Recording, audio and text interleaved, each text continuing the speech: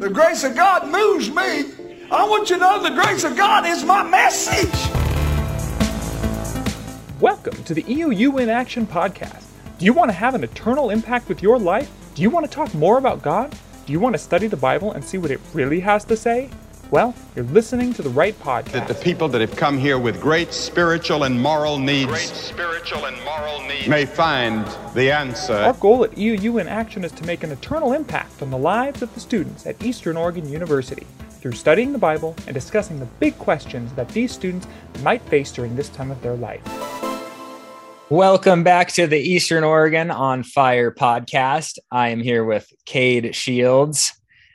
Well, Cade, the last time we talked, Stanford admits that evolution didn't happen, and now we come to find that Harvard is admitting that Noah's flood likely did happen. These are unprecedented times, aren't they? Very unprecedented times, yes. I mean, I'm just shocked that we're able to pull content like this that is this good and this high of quality from, some of the most prestigious universities in the country. And there's really a lot more commonality and common ground that we find ourselves in as Bible believing Christians with a lot of whatever we're calling them top rated scientists than you might think. So the talk is Faith in Nature, Noah's Flood and the Development of Geology. It's available on YouTube. It's just at the Harvard University channel. This presentation was done through the Radcliffe Institute for Advanced Study at Harvard. And the speaker is David Montgomery, who is actually a geologist at University of Washington. And they invited him over to do this talk. I do not remember the exact date of the talk. And what David Montgomery does is he gives a synopsis of different views regarding geology and what's called geomorphology throughout modern history. Geomorphology is explained in the talk as being the study of how the topography of Earth is influenced by events like earthquakes and floods, and possibly also by plate tectonics and volcanoes, although that wasn't specifically mentioned. So what David tries to do is he tries to give an account for the biblical flood story and how it may have come about, and the various flood stories that exist throughout the world. And then he discusses the similarities and the differences between the biblical text and the other flood stories that have survived throughout the world in different cultures. And then he goes into have different theologians, scientists, and other experts have dealt with the scientific evidence either for or against the biblical flood and what they notice in geomorphology and how that may fit in with the biblical story. And so he kind of outlines that. And it was very interesting because as he was walking through the history, he was becoming more and more negative towards the idea of a global flood and of the idea of catastrophism, which a lot of young Earth scientists and creationists tend to hang their hat on. And so he covered how in the 17th and 18th century, basically the predominant viewpoint was that the flood did happen. However, the geologic record involved more than just creation plus the flood. Then in the late 18th and 19th century, the viewpoint becomes that the flood represents the most recent catastrophe within the geologic record. And then by the 1830s and 1840s, the geologists have abandoned the idea of a global flood and said there's no evidence. And you and I were talking last week, and it was quite interesting because you hadn't gotten to the part where he kind of swings it back a little bit more in favor of the person that believes in catastrophism and these ideas. So he does swing it back, and he describes how now in geology, in like an undergrad course, the student would get some sort of blend of understanding that the geologic record is influenced by long, slow processes as well as catastrophism. And he caps it off actually with an example of an extremely large flood that occurred in Eastern Washington, which created the scablands of Eastern Washington. I'm not exactly sure what part of Eastern Washington that is, but apparently there's good evidence for an incredibly large flood there. So, Cade, let's kick it to you. What do you think were some of the highlights from the talk? Well, first of all, he's a very well-spoken and very well-educated guy, so he made some good points. I liked, too, how he was able to talk and kind of lay out the history of geology and the thought of the flood and then how it didn't happen and then now where we are today. So I think that was super cool to see. I think a main highlight that I enjoyed was that, and I also didn't know, was that there are a lot of flood stories, like historical stories about floods in different regions all over the world. That's right. And I wasn't aware of that. And so I liked how, he educated me on that. And I did like, though, too, how he mentioned Noah's flood, right? But how he kind of alluded to that being the main flood story in the world, which was cool to see. Yeah. Some of the things that I thought were important to note from his talk, one concept that he had, which I think he took from Thomas Aquinas, was the concept of God's two books, how God has revealed truth both through the created world as well as through the Bible. And he thinks that we should seek to harmonize those two things. So that was an interesting concept, that God has spoken through both of those vehicles. We'll get more into that later. And I also appreciated that he had some discussion of plate tectonics.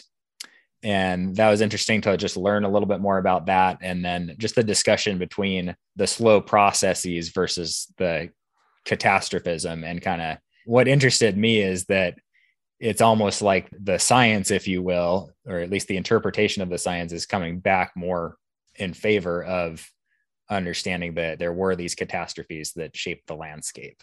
Right. So where did you find common ground or agreement with David? I mean, it seems like he's not someone that we want to necessarily do a full frontal assault on, because we agreed on a lot of points.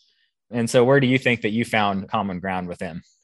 Well, I think in finding common ground with him, the first time I watched it, I guess I was watching it through a poor lens, but the second time I watched it and went through it, he pointed out the fact, or like the idea, that there wasn't enough water on the earth to cover the mountains and all the peaks in that, and then kind of talked about plate tectonics and all of those things as well. And so I think it was like interesting when he brought in like slope and the linear movement of water. And when he said that, I was like, okay, that makes sense. How would it create mountains and valleys and all that? But then I had a question where if it was, the Bible describes, it rained, right? And then flooded. So obviously it wasn't just poof, there was water. And then I also thought too, today the tides are controlled by the winds and the moon, and they can create currents. And so that was another thing where I was like, interesting. The water will move. But I also like too, just the flood story was historical, and how there's, again, as I've touched on before, there's multiple ones like I didn't know, but I did like that he acknowledged the flood story I believe in. Well, this got me into thinking about things like, the world's other flood stories, as you might imagine it would. And I started to look at things like the global distribution of flood stories. And many people have done this in the past, but if you kind of look at it and parse the geography and the details in some of those stories, you actually can put together some fairly interesting observations. But their flood stories are from around the Pacific Rim, sort of in this region. They're across North America, from Alaska across the Midwest up into Scandinavia, and of course there's a few very famous flood stories, or one in particular, out of the Middle East. What about that distribution? Well, I'll turn to that in a minute, but what first about the characteristics of flood stories? A lot has been made about the parallels between flood stories in different parts of the world.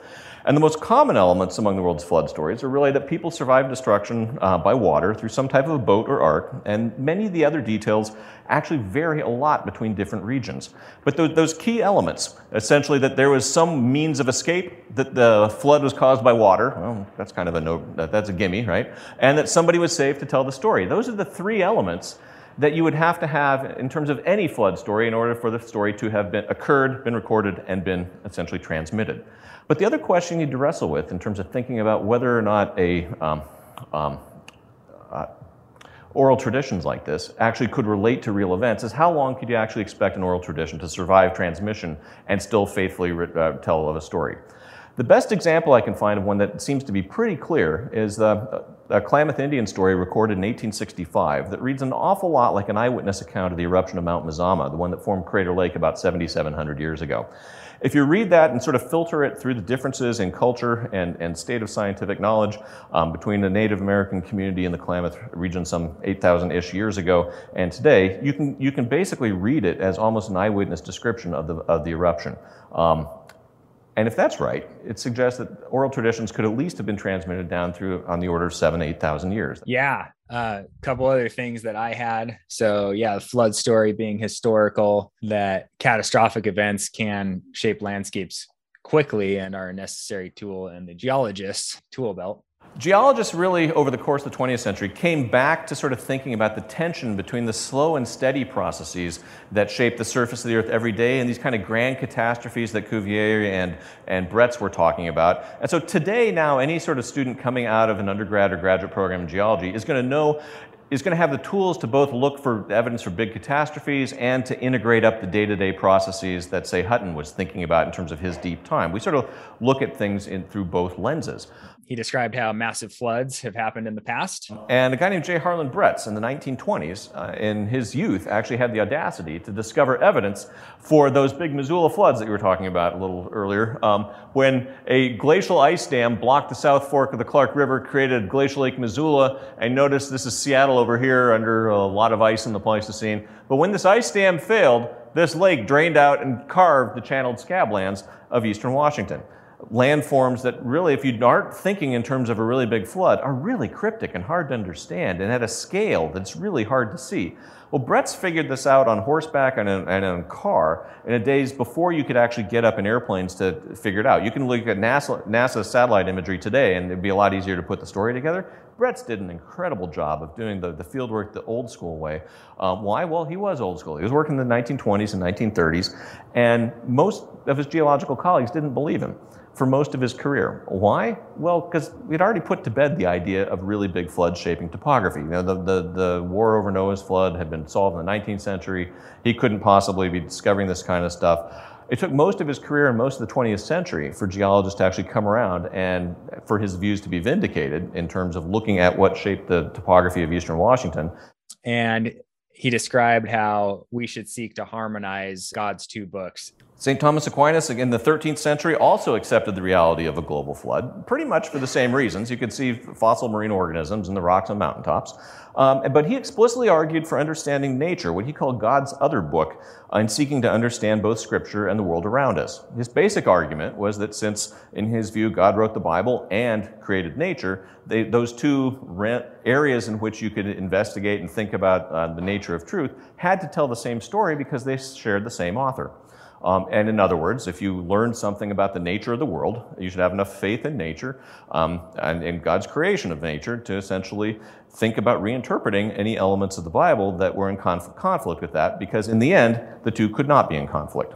I think I would agree with him on that. So there's a slight issue here where I did find common ground in that what he's saying there is true, that God is the creator of the universe, the world, and everything in it. And so he knows exactly how it operates. And that's a manifestation of, his creative endeavors. So we don't need to see the Bible and what we find in nature to be at odds with one another. However, his solution to that is when a new scientific discovery is at odds with the Bible, well, you need to reinterpret the Bible. And my problem with that was that it could also be your interpretation of the science that needs to change. And his entire talk was about how people's perspectives on geomorphology has changed. And if you're following that logic, it probably will continue to change in the future.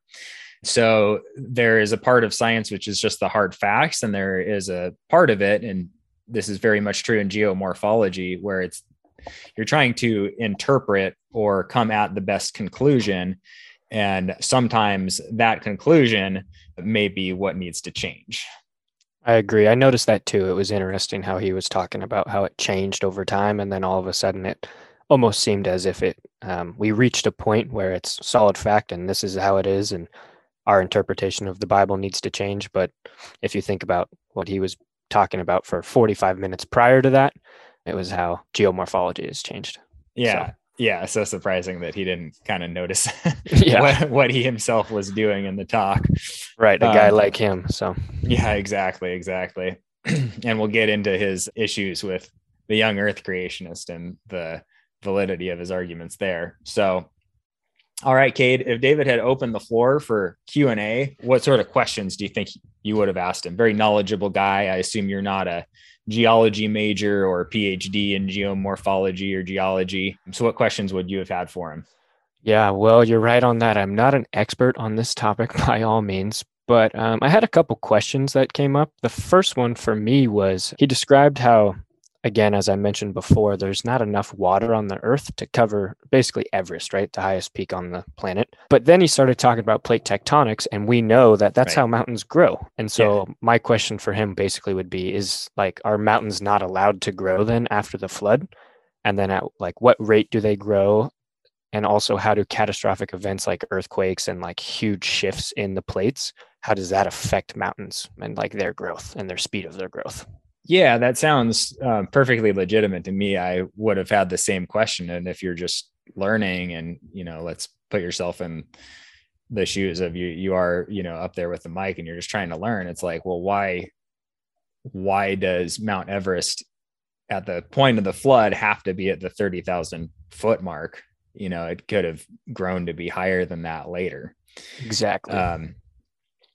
So yeah, that's a great question. Do you have anything else? Yeah, I have two more. The first one would be how he talked about large, like locationalized floods. And he kind of touched on the idea that there's different layers of sediment in the rocks and how that would like basically debunk the great flood, in meaning that there would have had to have been a flood before to get these rock layers. What Hutton realized this meant is that the story told by this one simple outcrop was far more complex than could be fit into the biblical story of an initial creation followed by a single flood as explaining all the world's topography and geology. Why? Well, there's two generations, two periods of deformation. This outcrop tells the story of the life and death of two mountain ranges. And that's one catastrophe too many to fit into the biblical narrative. And I would just want to ask him, like, who's to say that there were not huge and catastrophic, like locationalized floods that did put different layers of sediment on top of the original one, like he touched on in the scablands of Eastern Washington. Like, we know that happened, so why can't that happen everywhere else too?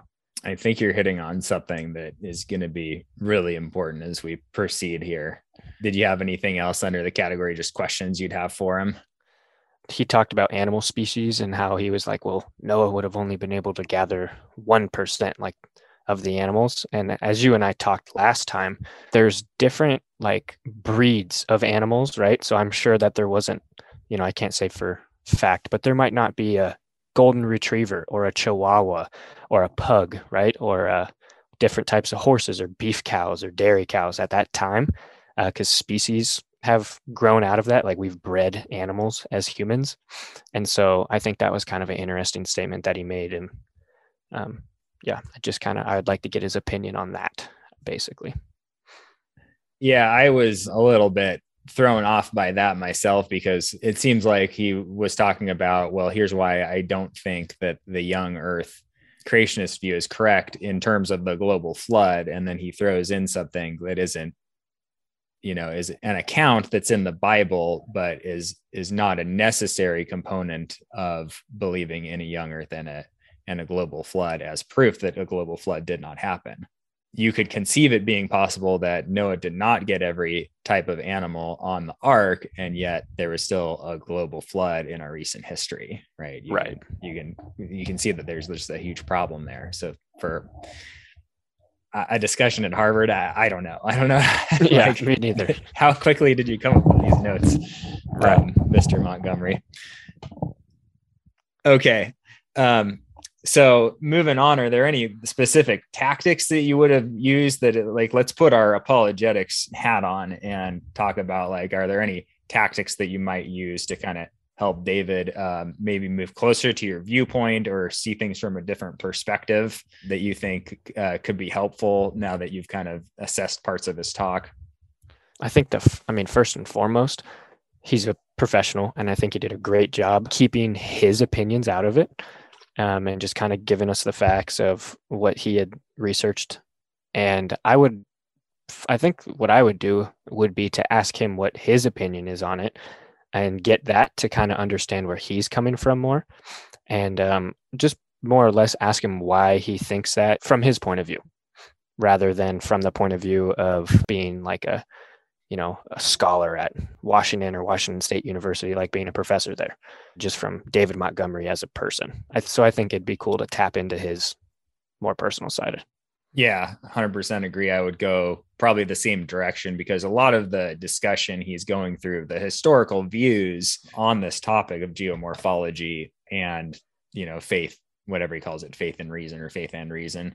And I would just want to know what his actual opinion is, because he seems to be leading the listener towards a certain viewpoint, but he is a little bit non-specific about what his actual viewpoint is on the whole thing. You can see that he's pretty charitable towards the Bible, that the fact that theologians and scientists and experts that are Christians have wrestled with these things and tried to come up with conclusions.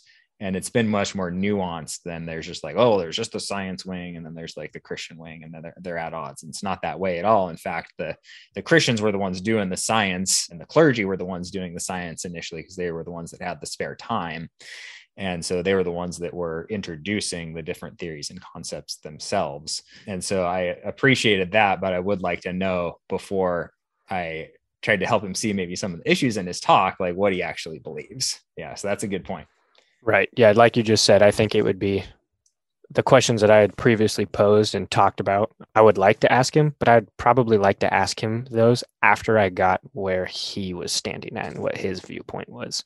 So a big part of it would be, he makes a lot of assertions during this talk, but I feel like he's assuming a certain level of agreement, or he just happens to be going really quickly through the historical viewpoints. So I don't feel like he supported his conclusions the best in a lot of areas. And that may be for no particular reason. There's no error on his part, and there's no ill will on his part, but it just came out the way that it seemed like, well, he really needs to be supporting these conclusions a little bit better in order to win somebody over. Are there any ways that you would have put the burden of proof back onto him?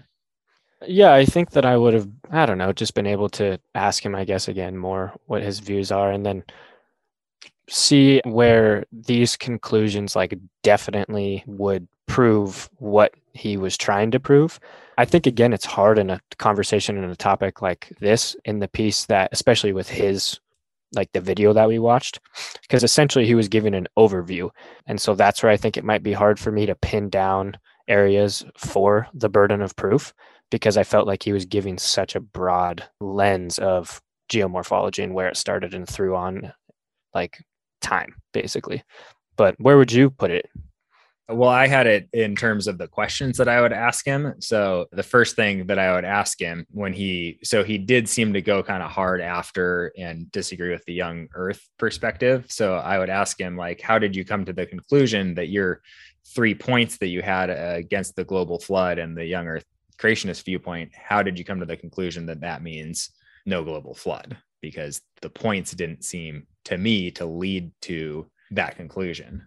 So his points on that was, there's not enough water on Earth to cover Mount Everest. That was point number one. And I assume he's using Mount Everest as a stand-in for the Himalayas and a lot of these other higher mountain peaks. However, you just mentioned that it's possible that the plate tectonics could have pushed up those mountains later, and that's still a question in our mind. We don't know. And so what makes him think that that's a good reason to discount the young Earth creationist perspective? It seems like you still have plenty of runway there to still believe your conclusion. His second point was that the geologic record involves more than a chaotic globe-wrecking flood. And again, I'm trying to ask him, well, why do you think that that means that there was not a global flood? That, again, that doesn't really go after the possibility of no global flood, which is what he was trying to prove. That would lend one to believe, well, there could have been a global flood, and then there could have been events that happened prior to or after the global flood. So that seems to me to be some sort of logical fallacy that's going on there, because I don't know whose view he is going after there, or what young Earth scientists or creationists are saying that the entire geologic record can be explained by two major events, just creation and just the flood. I think that they would all agree that there have been other events that have shaped the landscape. And so that just doesn't seem to do anything to challenge any of my beliefs.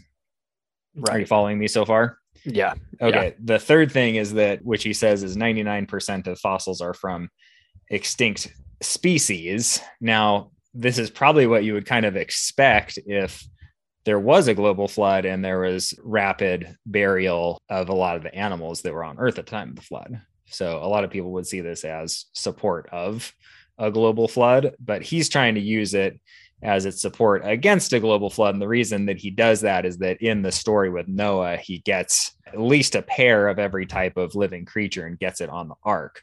Again, this isn't an argument against a global flood, which is what he said right at the very beginning of this part of the talk was his point.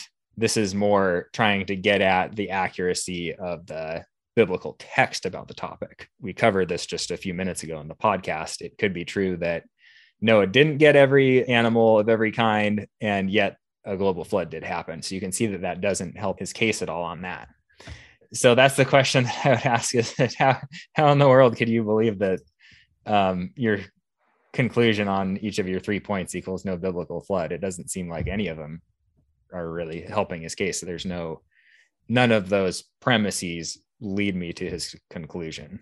Right. And I completely agree. And you saying that, it made me think of something I could ask of is basically, has geomorphology been wrong in the past? And how, obviously, as time evolves, ideas and thinkings get better. And so is it also possible that geomorphology could be wrong now, and that in 50, 100, 200, however many years in the future, we find out that, what we were thinking was right for so long in today's time is actually wrong.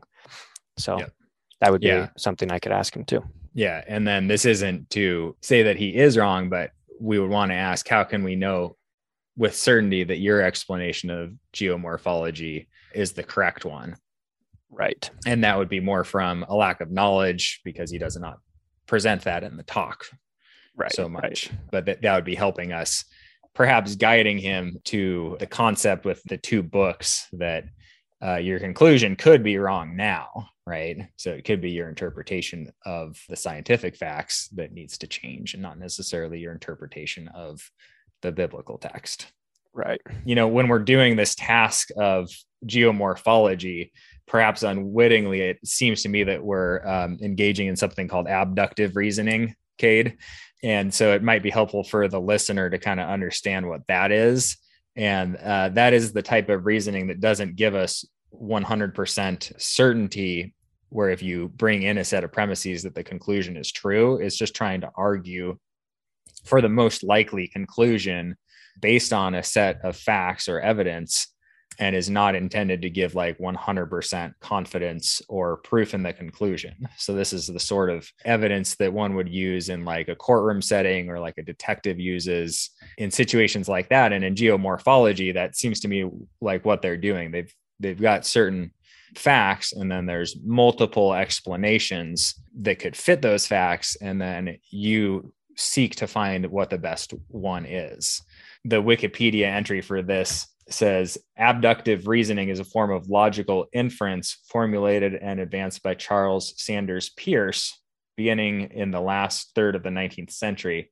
It starts with an observation or set of observations and then seeks the simplest and most likely conclusion from the observations. This process, unlike deductive reasoning, yields a plausible conclusion but does not positively verify it. So in understanding that, you can see that just any of your conclusions in the field of geomorphology, you can't hold quite as tightly as, 2 + 2 = 4 or something like that. Right. Okay, Cade. So let's say you're up there, you're asking him these questions. How do you avoid David Montgomery putting the burden of proof back onto you? You're getting up there, you're asking him some questions. He says, well, explain to me why your stupid theory is right. Well, first of all, he knows what he's talking about, right? So even before asking him a question, I'd probably go in with a little bit of caution. But then, if he were to reverse it back on me, I would probably just reverse it back on him and say, well, if you're not going to answer my question, why do I have to answer yours? This is not, people aren't interested in what I have to say. We're all here to listen to you. So I'm sure more people than just me would like to know your opinions or your thoughts. So just put it back on him, just reverse it back. Okay. That's a really good one. I like that. I hadn't thought of that. Yeah. What did you have? Well, if you were up there asking questions, you haven't made any statements on what you believe. And it seems like he was trying to be somewhat objective and go through the different points, but he was leading you in a certain direction. So he was making some assertions, in my opinion. Right. So yeah, so you could say, hey, I'm just in fact finding mode. I'm not an expert in this field. You are. I'm just trying to understand like why the things that you're presenting got you to a certain conclusion, because I'm not seeing the connection. Now, you say that the Young Earth Creationist book that was done in the 1950s was really good and had some good arguments. Which ones did you think were compelling? And are they still compelling? I would ask him that. And then I would also ask, as this has come up twice now in our discussion, are there any findings from plate tectonics that would actually help support a global flood? I have sought out some of the explanations from the Young Earth Creationist. And what I've come to find is that the Young Earth Creationist explanation of geomorphology is almost exactly the same as the, whatever we want to call it, the official scientific version now. It's really just a length of time that is the difference now. Like almost everybody is in agreement that the plate tectonics, and I'm not going to be 100% perfect at describing this, but the plate tectonics, there was large volcanic and seismic activity that caused the continents to be flooded and for them to be split apart in all likelihood. And the Young Earth Creationist thinks that there was one huge one in particular. And I think the predominant view now is that there were maybe 3 or 4 of them, but it's almost the same exact view. It's just the amount of time that's occurred now. And right. So that's crazy. I didn't know that. So it's all kind of, what's the word? I want to say congealing, but it's all like coming back. Morphing together. There's almost agreement. It's really just the timeline of the millions and billions of years that are required for evolution and things like that. Whereas the Young Earth Creationist doesn't need to stick to that. Right. Yeah. Are there any other tactics you would use with Montgomery? I feel like in me knowing myself and knowing him, and I feel like I'd be nervous to chat with him. So I think I would probably try to avoid some of the bigger tactics, or I think I would also be nervous and even trying to decipher them as they're coming up, like the Columbo tactic or something like that. So I think for me, I would probably just keep trying to reverse the burden of proof onto him. I'd like to use the other ones, but I don't know how well they would work out in a situation like that for myself personally. What would you use? Well, I wanted to use what's called narrating the debate. Now I went back to Greg Koukl's book on tactics, and I found out that I was using it improperly. So the narrating the debate is supposed to be used in Greg Koukl's book when someone takes the conversation and moves it off onto a different subject, that you explain to them what they just did and that they didn't answer your question. They deflected, that they changed the subject. They engaged in an ad hominem, etc. So that's what it's used for, properly, if we're talking about Greg Koukl's method of tactics. But I think you could use it in another way. And how I would narrate the debate is this. I would say, okay, David, what you're telling me is that we need to harmonize God's 2 books. You're telling me that science has been pretty clearly wrong in the past and has had to make major adaptations to its theories regarding geomorphology. And it probably will continue to change in the future. But if we find new scientific evidence, it's our interpretation of scripture that needs to change, not our interpretation of the scientific evidence. Am I understanding you correctly? I think that'd be killer. I think that would work really well. I just don't know if he was aware that he was kind of like, if someone had a different perspective with him, that would be the natural consequence of everything that he had said. Right.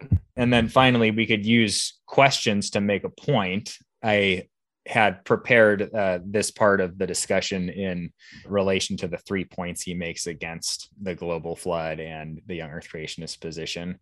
So I've kind of covered this already, but in response to his point about Mount Everest and there not being enough water to cover Mount Everest, I would just ask, because again, we're not the experts here. We are just asking, are you assuming that Mount Everest is the same height now as when it was covered by the flood? And what makes you think that? Now, of course, he probably has a longer time scale, so he's probably relying on his longer time scale that gets him to believe that Mount Everest, probably hasn't changed a whole lot since the timing of when the flood would have occurred. So that's probably why he's coming to that conclusion. And then he describes the the whole globe as being covered in water, according to the biblical flood. And his issue with that is that you would have had completely still water because there wouldn't have been anywhere for the water to go. And therefore, you wouldn't have been able to have all these geologic features be created because there wouldn't have been any water flow. Okay, so that's his point against the global flood. And so my question on that, because that does not seem like an accurate representation of the young earth view, is I would ask, is this how creationists actually describe the event? Is this how the Bible actually describes the event? Right. And I like that. And I kind of touched on this prior too, but my question for him would be regarding that, if I was going to build off of yours, from the guy in the back who adds to the main question. Like I said before, the moon controls tides, wind controls tides as well. And so those are good points. Who are you to say that the water wasn't moving around?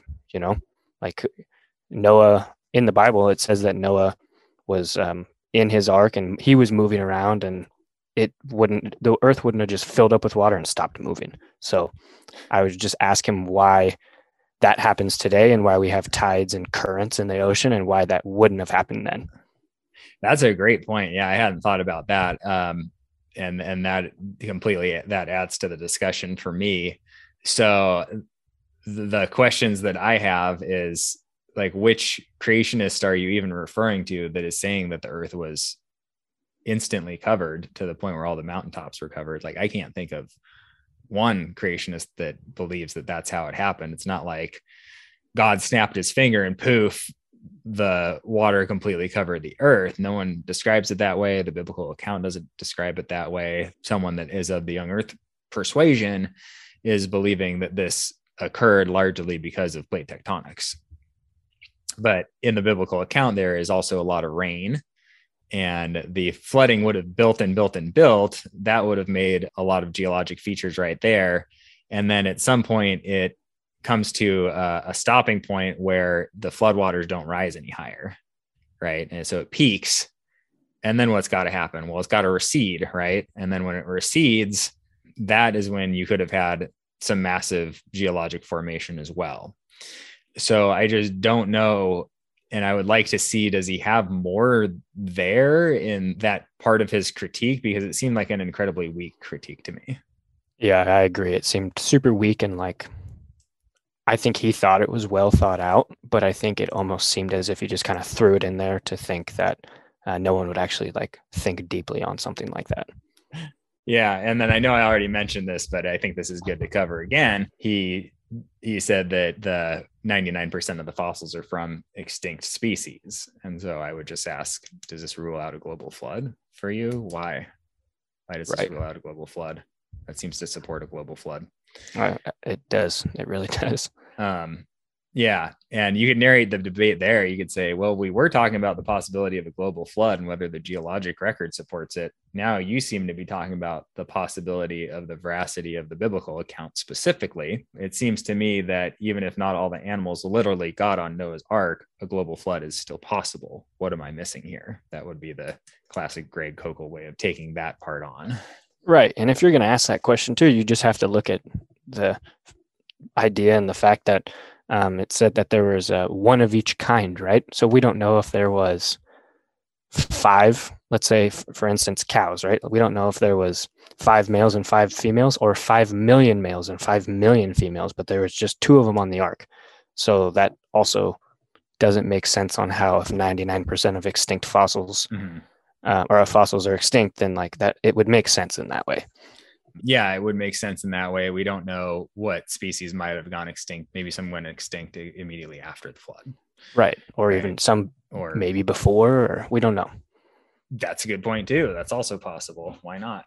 Yeah. Yeah. So we've got a lot of questions for David Montgomery. A good guy overall. I think he really is trying to come to the truth by looking at the evidence in a lot of ways. Clearly, we all have biases.